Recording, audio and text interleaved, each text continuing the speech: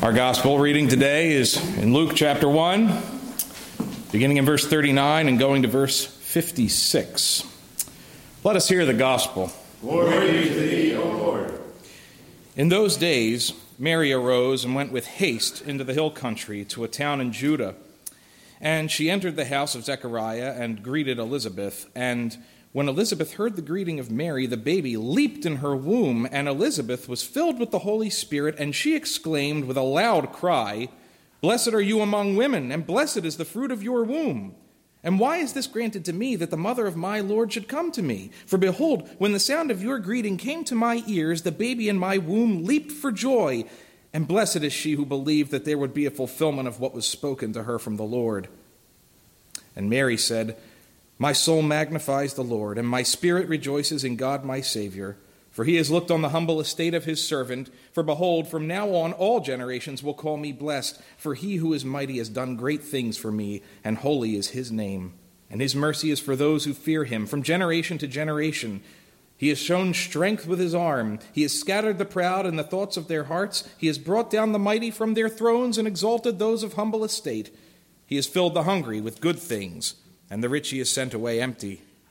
He has helped his servant Israel in remembrance of his mercy, as he spoke to our fathers, to Abraham, and to his offspring forever." And Mary remained with her about 3 months and returned to her home. Praise Christ for his glorious gospel. Praise be to thee, O Christ. Please be seated. And let's pray that prayer we pray. Lord, may the words of my mouth and the meditations of our hearts be acceptable in your sight. O Lord, our strength and our Redeemer.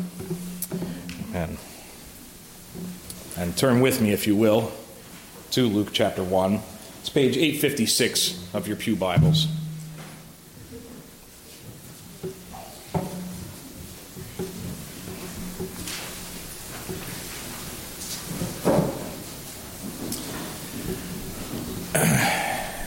How many of you have seen or read some version or other of a Christmas Carol? Okay, that's pretty good. Very good. I'm thinking that's everybody, pretty much, right?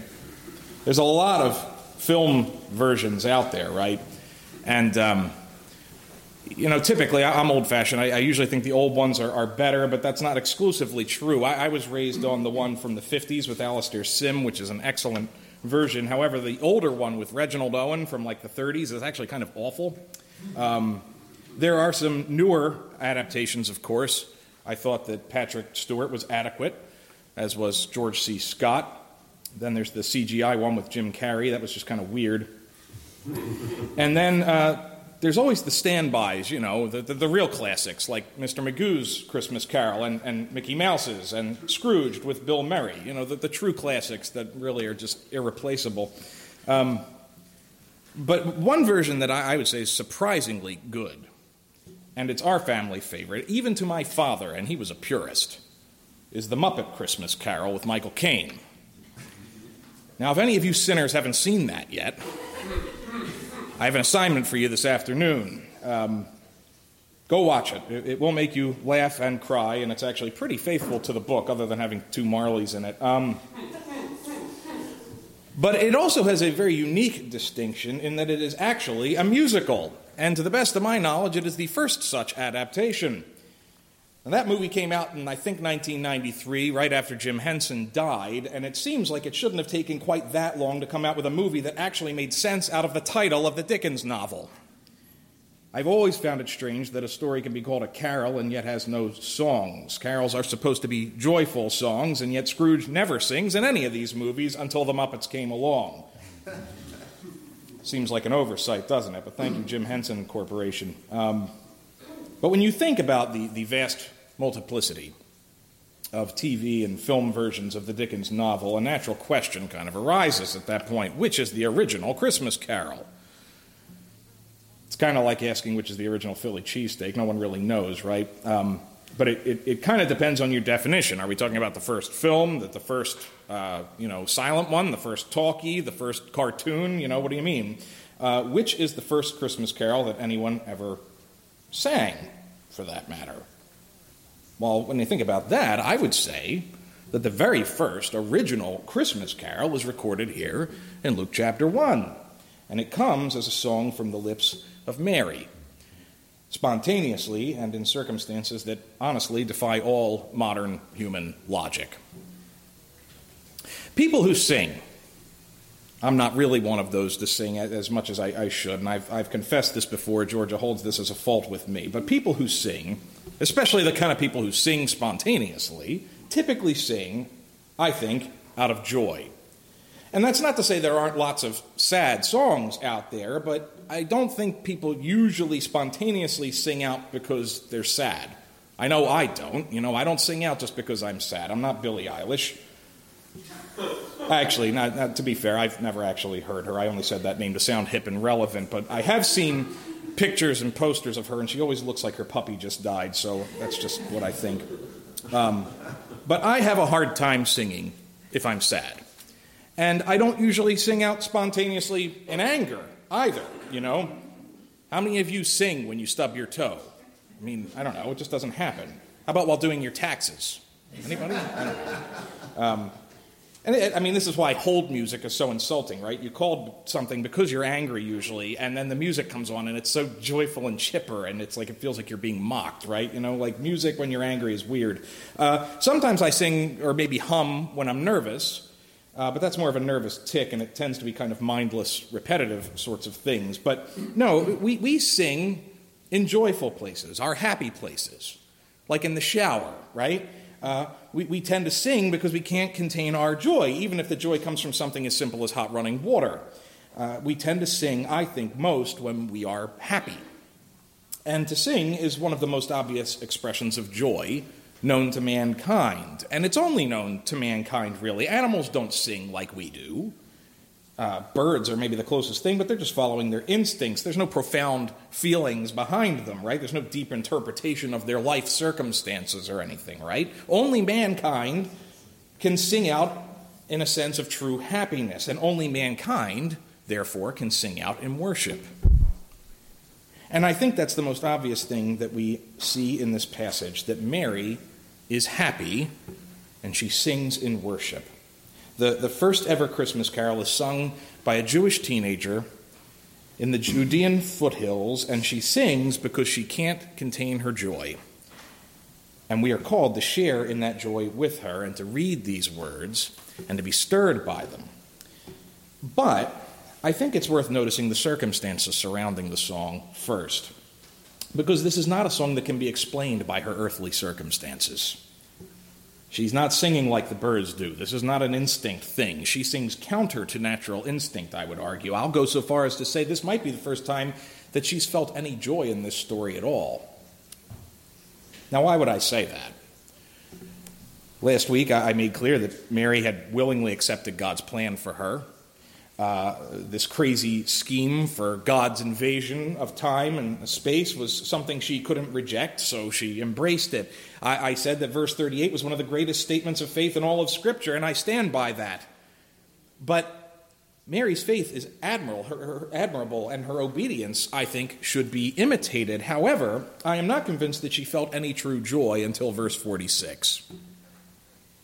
And I think that position is defensible from the passage because of what it includes and what it doesn't, but it's also simple human psychology. She was human, right? Because again, what young girl engaged to be married wishes to be pregnant with a mystery baby? Who would pray for such a thing? And one of the things Luke omits entirely, but Matthew includes some of, is the tension that this situation created with Mary's fiancé, Joseph. This pregnancy nearly broke the engagement. That's not really that surprising. And if it hadn't been for an angelic visit to Joseph in a dream, he would have walked away from the whole situation. So Matthew tells that part of the story, but none of the gospel accounts report on the tension in Mary's home. This situation must have created one heck of a storm with her parents. Because you have to remember, Gabriel didn't visit them. They would have no reason to believe Mary's story. Mary has had a tremendous blessing dumped on her, but the task of explaining that blessing to everyone else was also kind of dumped on her, right? And Gabriel didn't give a how-to on how to share this news. He left a lot of unanswered questions, didn't he? So imagine being Mary, suddenly pregnant. She has no experience with this or even with sexual intimacy at all. She doesn't know what any of this should feel like. It's probably initially hard to be sure she even is pregnant. Other than Gabriel's word, she would have no way to specifically verify it. She just kind of believes it. But, you can't verify it because they didn't have dollar store pregnancy tests like we do now. I'm sure they're very high quality. They're right between the season's greetings cards and the ramen noodles, I think. But so morning sickness might be the only physical assurance for her that God is at work inside of her, and Mary is probably unusually tired, and she may not know much, but she is keenly aware that this pregnancy is not something you can hide forever, right? It's hard to say what order these things happened in, but my guess is that Joseph didn't know about the pregnancy at this point. In fact, my guess is that nobody knew. I'm thinking Mary has no idea what to do with this new reality, so she does the obvious thing, and she runs away. It says, in those days, Mary arose and went with haste into the hill country to a town in Judah, and she entered the house of Zechariah and greeted Elizabeth. I make particular note of the word haste. Haste sounds like running. I think Mary wants nothing more than to get out of Dodge. So she wasted no time. Like as soon as Gabriel's gone, suddenly she has this urgent desire to visit her older cousin miles away to the south. And how she traveled unaccompanied is not explained, but this has all the marks of her being essentially a runaway. Unless Mary is somehow superhuman, I would say this sounds like she was scared. Like she doesn't know how to face her parents, or Joseph, or anyone else for that matter. She rightly fears that this blessing from God will cost her some of her closest relationships, her hopes for marriage, not just to Joseph, but potentially to any future husband. She will be marked from this point forward. She'll lose the trust of her parents, the sympathy of her friends and neighbors. Gabriel gave no assurances on any of these fronts. So Mary runs away, not officially. Quite possibly she told her parents, look, I'm just going for a simple visit with Cousin Beth. But I would not be surprised if she had toyed around with staying there.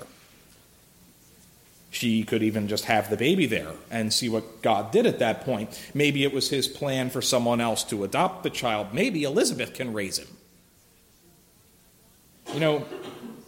Even in America, until fairly recently, my understanding, it was not uncommon for pregnant teenagers to go visit with some aunt on a farm for a few months until the child came and then place it for adoption, leading to mystery relatives in random places. I know this because my mom has found a few cousins out there in Minnesota through DNA testing for that very reason. But I think Mary is running away for similar reasons, not necessarily out of shame. She's done nothing wrong, but there is fear here. And this doesn't mean that Mary has no faith. To the contrary, her faith is incredible, because courage is not the absence of fear, but the will to do the right thing in spite of your fears. I think John Wayne said that, but it's true. Mary's faith and Mary's fears are both very real. They sit there side by side in a sort of uncomfortable tension with each other. How many of you can relate to that? Now, what do you do when you're scared like that? Well, me, if I'm scared, I look for somebody to talk to. And prayer is great, but sometimes you want to talk to flesh and blood. And this is why I talk George's ear off every night.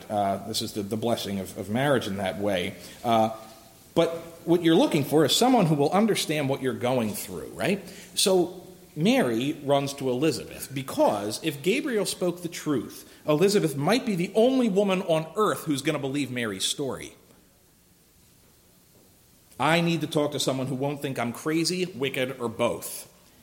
Someone who can hold my hand and tell me everything will be all right, who's not going to send me on a guilt trip. Mary wants to hide out for a while until she figures out what to do with this thing.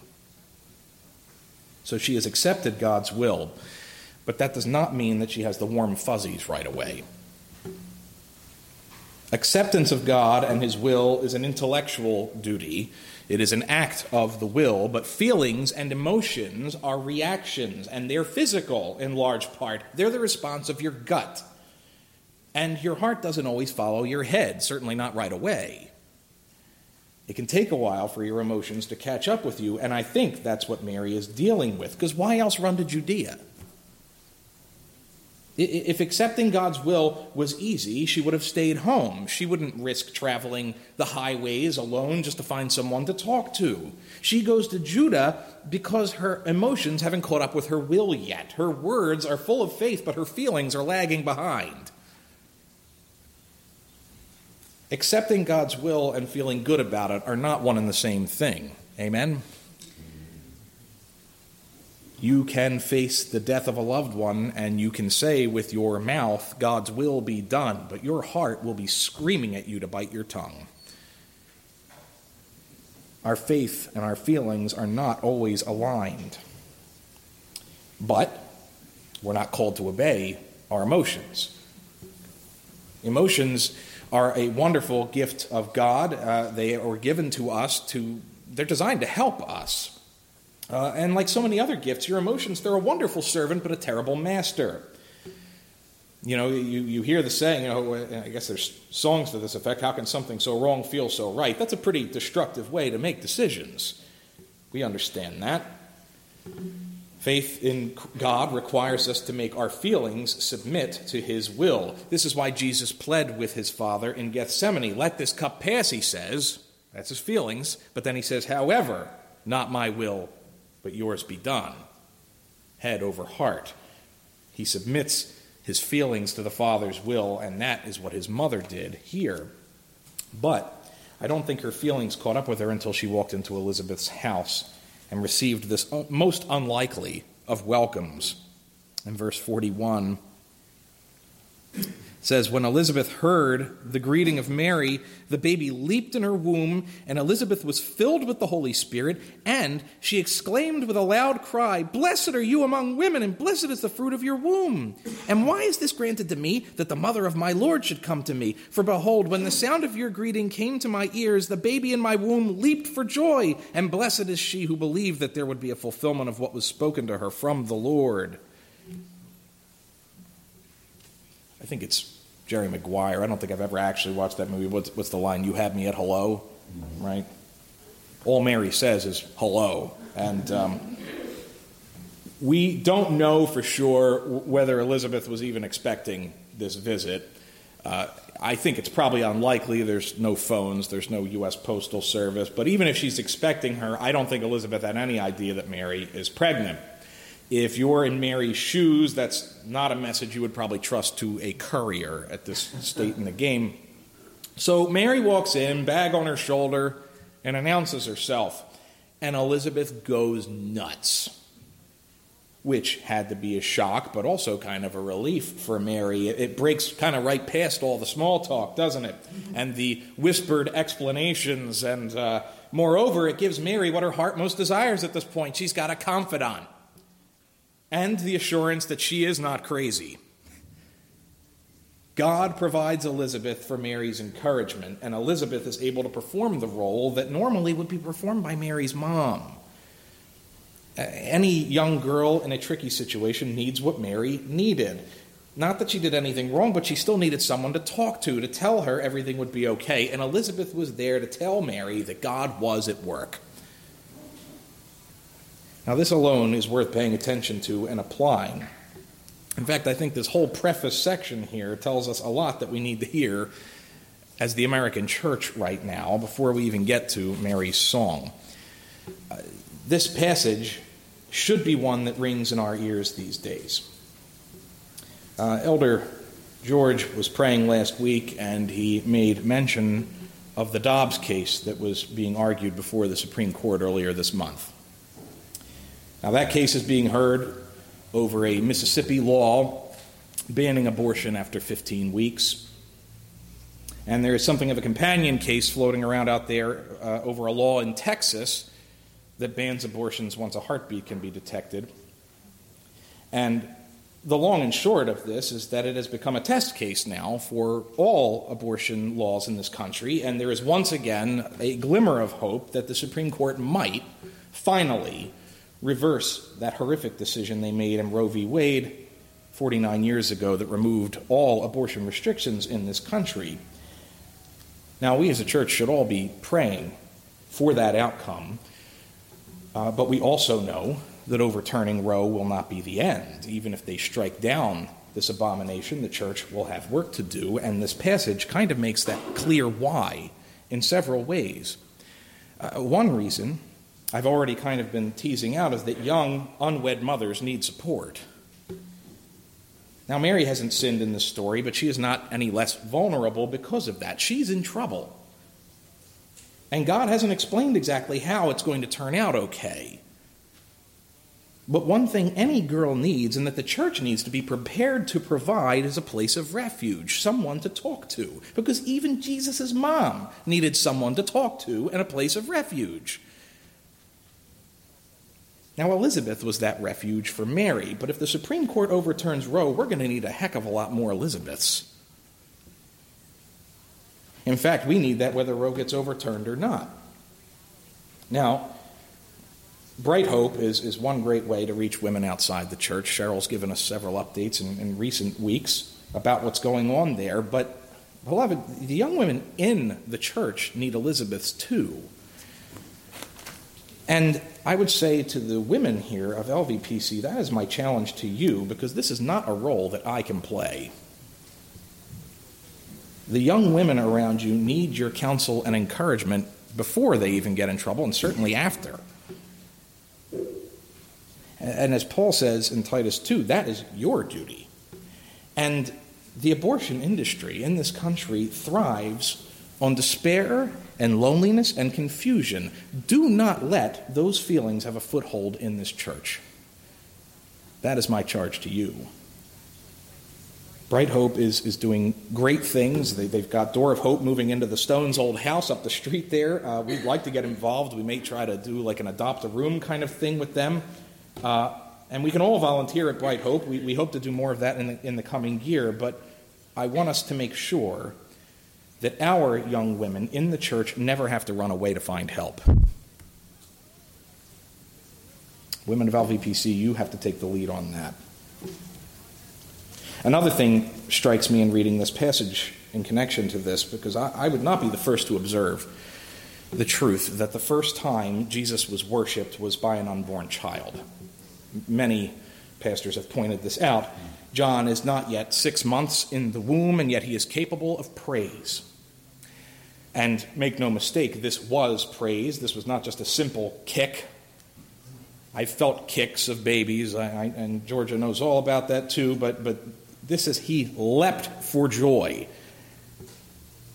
It was an extreme enough thing that Elizabeth not only felt it, but immediately interprets this as a sign, an indication that Israel's salvation had to have just walked in the door. And she rushes from the kitchen to declare herself unworthy to even host Mary. Now again, this is so counterintuitive because Elizabeth doesn't rush to the door to brag about her own baby, her own news, to show off her bump, right? No, her immediate focus is on the child in Mary's womb, a baby she has no reason to even know about. Baby John jumps for joy because Mary walks in the door. He hears her voice, and he knows that means Jesus is here too. And he can't contain his excitement, and so Elizabeth can't either. But another thing that struck me this week was not just the amazing fact that John, at 5.5 months, was capable of jumping up and worshiping Jesus. It was that Jesus, at a mere week or two of gestation, was able to receive it. Jesus first received worship before he had a heartbeat. And the first Christmas carol was sung to what many Americans today would blithely dismiss as a clump of cells. Worship begins at Jesus' conception, not his birth, because the incarnation began 9 months before Christmas. Now, beloved, our culture does not believe this. Our secular leaders think this is all pure superstition, but even our religious leaders are sometimes ignorant. I remember years ago hearing Al Sharpton say, "If you think Christians disagree with abortion, you've just been talking to the wrong Christians." Now, he's maybe an extreme example, but I don't think he's alone in that sentiment. Whole denominations in our country would teach something very similar. We have a whole hierarchy of self-proclaimed philosophers and leaders and judges and doctors and politicians and even so-called ministers who will have a dreadful accounting to make one day. And they will stand before the throne of Jesus, the same Jesus who was once a clump of cells himself, and have to explain themselves. And it will be a fearful day for them. So, beloved, the Scripture is not silent on these matters. We need to remember that, and we need to remember to tell others. Now, I talk about this element, the humanity of Jesus in the womb and Mary as a scared mother, because I think current events demand that we notice these things. And I think we need to be careful not to sanitize this story and to reduce it to a cute nativity set with everything in order and everything is quaint and adorable. Because from the beginning, this story is complicated. Because we live in a complicated world, and this was a crisis pregnancy by any definition. However, this passage is not primarily about fear or panic or judgment. The focus of today's passage is worship. It starts with John jumping in the womb like my kids when they hear their cousins at the door. And it's nice to know that you can worship without words, isn't it? Because the essence of worship is expressing joy in God's presence. It's glorifying God and enjoying Him, as the confession says, or the catechism. And if all you can do is jump and kick, Jesus will accept that. And from John, it spreads to Elizabeth, his mother. She's the first person on record to address this baby as Lord. And moreover, she blesses Mary, not only for being the mother of God, but also for her faith, the fact that she believed what Gabriel said to her. Elizabeth is basically praising Mary for doing what her husband failed to do. She's telling Mary she did the right thing by trusting him. Zechariah's in the corner, and he can't say anything in response to this. But the climax comes when Mary sings, because this is the first time, like I said, I think, that she is experiencing the joy of what is happening. Mary says, "My soul magnifies the Lord, and my spirit rejoices in God my Savior, for he has looked on the humble estate of his servant. For behold, from now on all generations will call me blessed. For he who is mighty has done great things for me, and holy is his name, and his mercy is for those who fear him from generation to generation.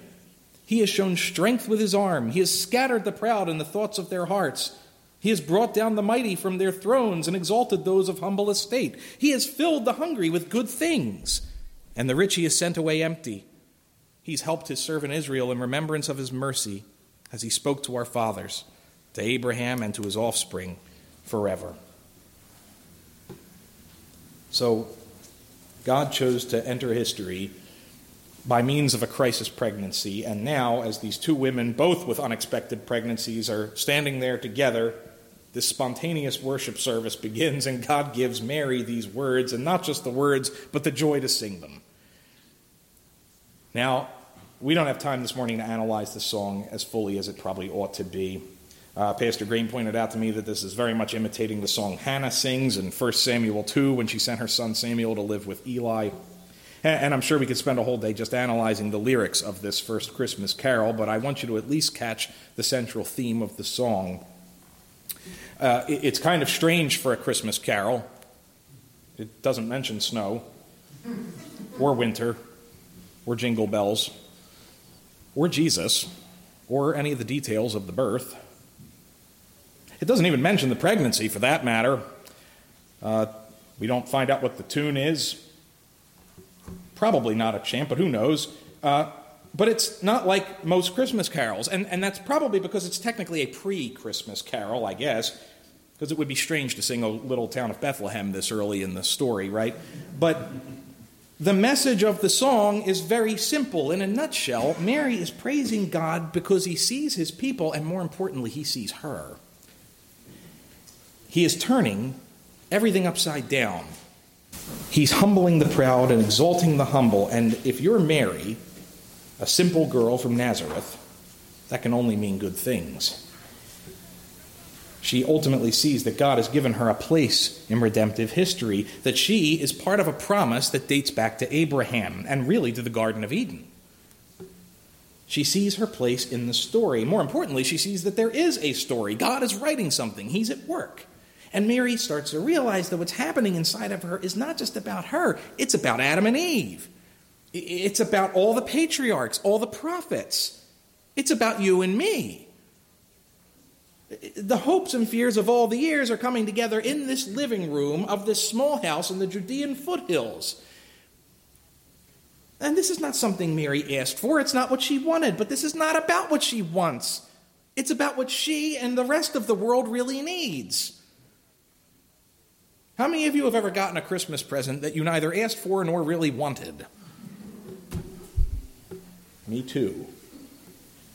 George always says that's why I should give her a list. And I never do because I like surprises, but then the downside of that is I have no right to complain. We're still reading through the Little House books. There's so many sermon illustrations in the Little House books. It's wonderful. One of the years we were reading about when they lived in Plum Creek in Minnesota, Pa Ingalls had to talk the girls into asking Santa for new horses. Because that's what the family needed for the farm to survive. And they didn't like it, but they agreed to wish really hard for those horses. And sometimes the best gift is not what you want, but what everyone needs. And when you become a grown-up, you start to realize that these things are the better gifts, and so you don't look down your nose at the new socks or a new drill or the replacement for the red car, because those are the things that you really need. And Mary has become a grown-up in this scene. She is learning that the best Christmas present is not something that you want, but something that you need. And God's people desperately needed a Savior. I just don't think Mary felt the joy of that until she got to Elizabeth's house. But once she sees it more clearly, she can't help but sing. You've all seen or read, I would imagine, The Grinch Who Stole Christmas. It captures this so well because in the end, after the Grinch has taken absolutely everything away that makes Christmas cozy and pleasant, the Grinch is shocked to hear all the Who's singing, even without all the stuff. And Dr. Seuss wasn't even a believer, but even he seems to get it. We sing Christmas carols because the best gift already arrived. Not just at Christmas, but even 9 months earlier. The singing is more important than all the other festivities combined because singing is a big part of how we enjoy being with Jesus. I think even our culture knew this or used to. Even if they don't know that music is actually a part of worship, I think they still, they change all the music on the radio stations and the stores and everything else, right? But I think even that's changing. Nobody goes caroling anymore. When I grew up, we used to go around in Olney and Philadelphia, and my dad would bring a trumpet and everything else, and we would go with family friends, and we would carol around the neighborhood. And when I was 7, this was well respected, and people really liked it. And by the time I was 15, they were throwing snowballs at us and this kind of thing, and so we stopped doing that. And that's not just because it's the inner city. I saw my uncle was on Facebook yesterday complaining about how in his nice suburban neighborhood, people turned off the lights and hid when they went to carol. And even modern radio Christmas songs, it seems to me, are becoming less and less singable and also less joyful. Think about Christmas shoes and all the ones complaining about how your girl left you and, how next Christmas I'll get even or whatever, Many of these things they're not really carols at all. They're just trite, silly tunes or love songs or songs about lost love songs with jingle bells. That's what we have. But we shouldn't surrender the Christmas music scene to our secular culture. So don't forget to sing this season. Now, I don't want you to miss the last verse, because there's something in there too. Verse 56 says, Mary remained with her about 3 months and returned to her home. Now, This is interesting because Mary goes home. Not after 9 months, but at 3 months, just when she's starting to show. What gave her the nerve to do that? Her external situation has not improved over the course of 3 months. In fact, you could argue it's gotten considerably worse, hasn't it? This makes very little sense from a practical perspective. Why not just wait out the whole term?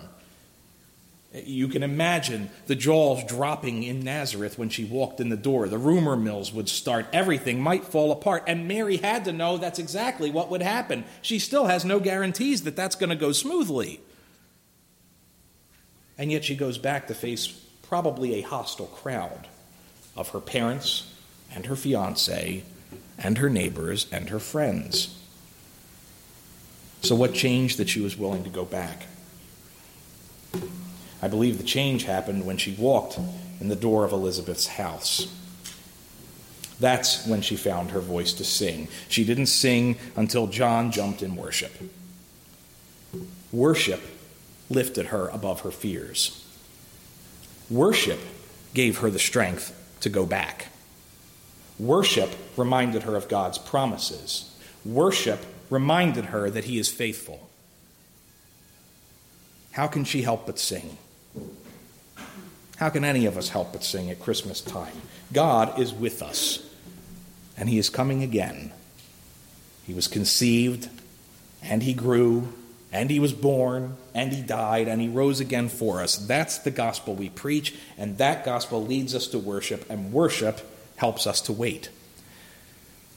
So in this third week of Advent, this season of waiting, remember that anticipating biblically means praying expectantly, joyfully greeting our Savior, but also remember to let the original Christmas carol remind you that worship begins by singing. Sing because God is with us and because we are made to enjoy his presence. Let's pray. Gracious God and Father, we thank you for your word. We thank you for the songs we find in Scripture, Lord, not just here, but throughout the book of Psalms, Lord. I said that it's hard to pray when we're angry and sad, and yet you have songs for all of these things. You give them as a gift to us to teach us to sing and to pray no matter how we're feeling. But Lord, we thank you for this spontaneous song of joy.